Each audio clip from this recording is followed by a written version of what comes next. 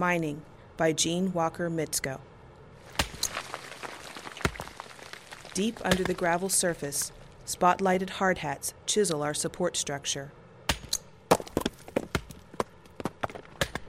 Central Pennsylvania is mountain country, the forested western slope of the Appalachians.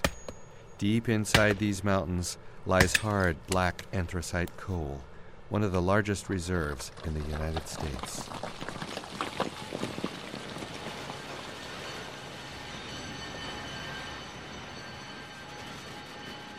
(1995) Armstrong County. The Rochester and Pittsburgh Coal Company announced that Jane, Emily No. 4, and Margaret No. 11 mines are being permanently closed. 348 employees will be terminated.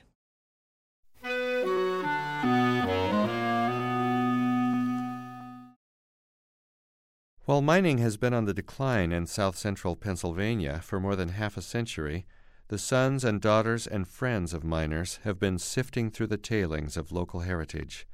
There, they find rich material for their writing.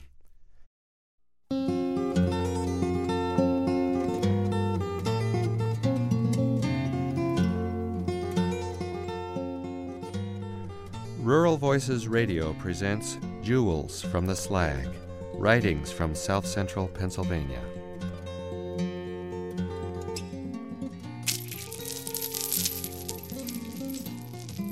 I wanted my butterfly to perch quietly on my fingertips, an exquisite jewel unsurpassed in symmetry, a treasure to show my brother.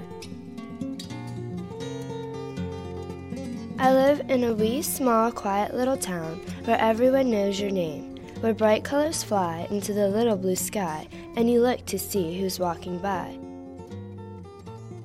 I'm Kim Stafford. For 3 years, I've been working with teachers in south-central Pennsylvania and 5 other rural areas of the country in a program called Rural Voices Country Schools.